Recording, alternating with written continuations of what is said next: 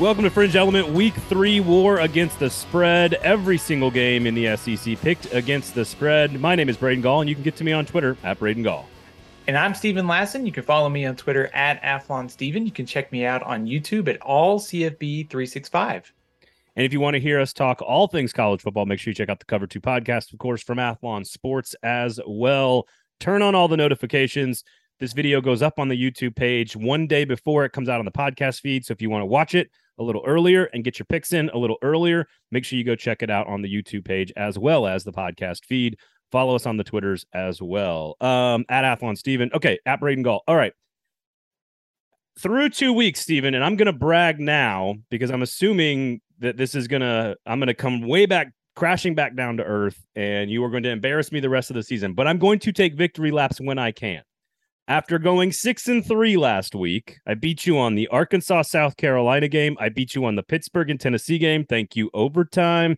And I beat you on the Kentucky-Florida game. That one I just beat you straight up on. I had you up by like 20 points on that one, Steve. You called it. Hey, we'll get into Florida, but you called it. Nice job. We'll get into Florida. I went 6-3 last week. You went 3-6. I am now 14-7 on the season. No human being should be able to do that. It is pure luck at this point. 14-7 on the season. You are 9-12. So you're flirting with 500. 500 is still pretty good by the end of the year. And I have a feeling you're going to make a big comeback, Steven. How you feeling about week 3? Decent. I think a couple things that I try and keep in mind when I'm betting early in the season is you probably should play the favorites early on. Shame on me for not doing that well enough. The other thing is, week 1 is you can overreact easily. And then week 2, you're trying to figure out like what's real and what's not. And now I think we're getting into some kind of interesting toss-up matchups where you're still trying to sift through what's real and what's not. So I don't feel great about some of these matchups. I'm curious to see where you land, but so far I probably should just be playing your picks, Braden, because things aren't going well here. However, let's also just bring this up. Turnover luck in college football usually balances out during the year. So I'm going to go betting luck will balance out during the year too. All I heard was excuses. And for those of you who have not been listening to Steven and I do this, he has beaten me basically every single season in picking against the spread for like the better part of like 14 years. So I'm gonna take my victory laps when I can. Let's get started on week number 3, 12 o'clock Eastern time. Georgia at South Carolina. Multiple humans could die on the field. Minus 24.5. Shane Beamer's team is totally beaten up. Since I've got the lead, I guess I will go first. I'm laying the 24.5. I think Georgia just demolishes South Carolina. Every single position, they're better. Every single thing they do is better. This is a game where Kirby, I think, is going to have them focused after the Bama thing last week with Texas as a 20-point spread. So give me the Dogs minus 24.5. We agree. So one game in, I have Georgia as well. Georgia has won 3 out of the last 4 against South Carolina by 24 or more points. And I think you said something there that we should probably keep in mind in betting going forward. South Carolina played Arkansas last week and got beat up. They are beat up on defense. This Arkansas team is like an old, AFC Central, AFC North, black and blue kind of team that they're going to beat you up all year. So I think that's something after a physical battle. I know South Carolina is at home. I just think Georgia right now, the best team in the country to beat up. So I like the Dogs. Yeah, that's called Big Ten football, Steven, in the college football world.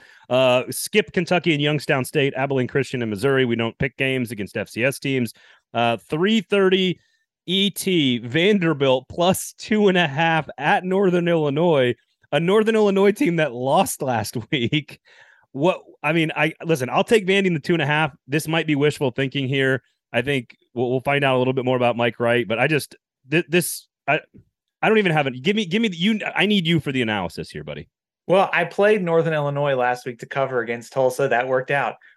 Close games are Northern Illinois' specialty. 10 out of their last 14 games were decided by one score. They beat Georgia Tech last year. So close games, Power 5 opponents, this is something that they're equipped to do. In terms of strengths, they are better running the ball than throwing it. Rocky Lombardi is their quarterback. He's a transfer from Michigan State. But they struggled last year against the run. They were 11th in the MAC last year against the run. I like Vanderbilt as a road dog to get the victory, and that puts them from the over for the season if they win on Saturday.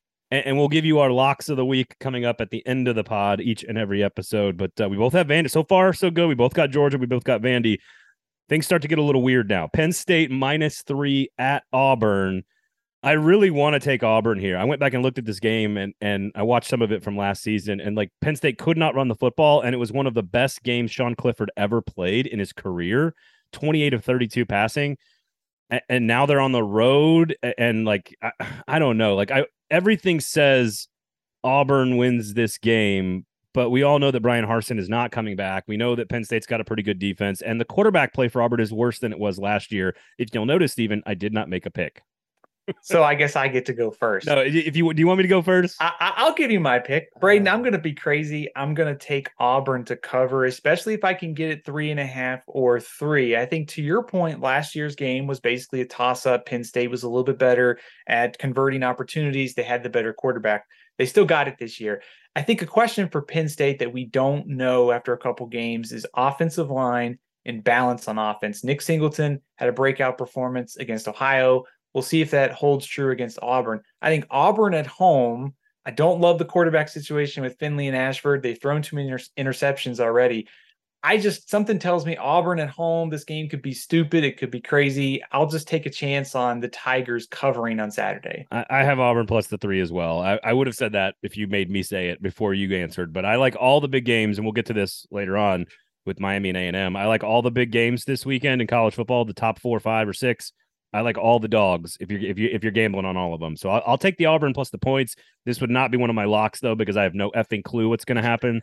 This is total chaos at its finest. I love it. Old Mississippi, 3:30 Eastern time, -16.5 at Georgia Tech.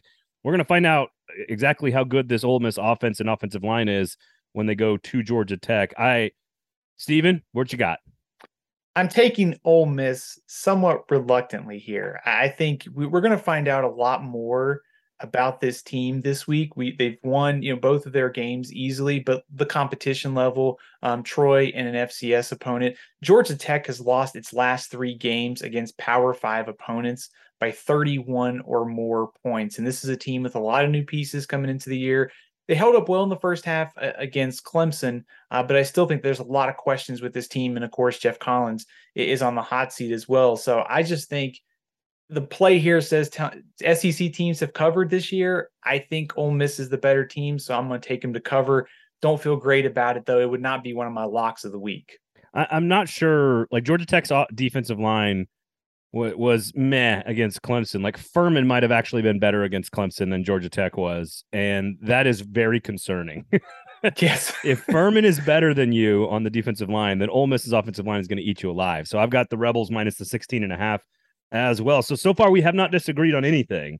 UL Monroe plus 49 at Alabama. Is this the Nick Saban lets off the pedal and Utah State kind of deal, which again, Utah State didn't cover, or is this Nick Saban exercising demons because he's pissed off at his team for how they played a lot of undisciplined football last week? Maybe he's still mad about 2007 when right. Alabama lost to Louisiana Monroe. I think maybe we can use sort of like the transitive property here. Alabama beat Utah State by 55. I think ULM is worse. I also think Alabama should have a little bit of urgency here to figure things out in the passing game. So I will take Alabama to cover, even though it is a massive spread of 49, like you mentioned. 49 points is a lot. I'll take UL Monroe for the sake of being different, and because I think, again, it could be 48-0. Yeah. And that's not covering. Again, the Utah State spread was 42, I believe. We both had Utah State and lost that one to Alabama. So, listen, Bama could win by as much as it wants. The question is, how much do they want to? And is there one late touchdown that maybe, or field goal that, so I guess I'll take UL Monroe there. Mississippi State, this is fascinating. Mississippi State minus 2.5 in Baton Rouge. Mississippi State has played well down in Baton Rouge of late. They have their 2-2 in their last 4 against Mississippi State and LSU. They basically have split. Remember the time they were down there, KJ Costello threw for like 4 billion yards. They're not going to pressure Will Rogers last. So I like Mississippi State minus the 2.5 here. I do too. I think if this goes higher, if it goes 3.5 or 3, I might be willing to play LSU because they're at home. And I think LSU is going to get better. I think for Mississippi State, still have some questions about the offensive line. This will be the best front that they played all year. And also, I want to see growth from LSU's offense. It was the Jaden Daniels show in the opener against Florida State. They should be getting John Emery back. They've made some changes on the offensive line. So I think LSU is going to get better. But I just think that this matchup sets up well for Mississippi State as long as they protect Will Rogers, new faces in the secondary for LSU. I like Mississippi State at that 2. If it goes higher, I might play LSU at 3 or 3.5 because they're at home. I mean, LSU at home does crazy things to get against good teams, but this is the Dak Prescott Bowl. They're not scared of going down to Baton Rouge. As I said, they've played well there. I think if you can't pressure Will Rogers, that's without Mason Smith, like that is the key here. Is if Will Rogers has time to throw. By the way, they also have a pretty good defensive line, and we know LSU's got problems along the offensive line. So I just think Mississippi State's the better overall football team, and we are picking the Bull Puppies to cover against LSU. That's where LSU's at. 7:00, Akron plus 47 against Tennessee. I will take Akron here. Okay, one of the worst teams in college football. I'll take Akron. Here's why: emotional letdown, and look ahead to Florida for Tennessee. This has nothing to do with the teams themselves and how they match up. Tennessee could win by as much as they want. But this screams emotional breather. Like they're going to take a break. They're going to relax. They've got Florida coming up. They just put a lot of energy into that overtime game. They want to get some guys healthy, get some people out of the game early. This screams plus 47 to me for Akron.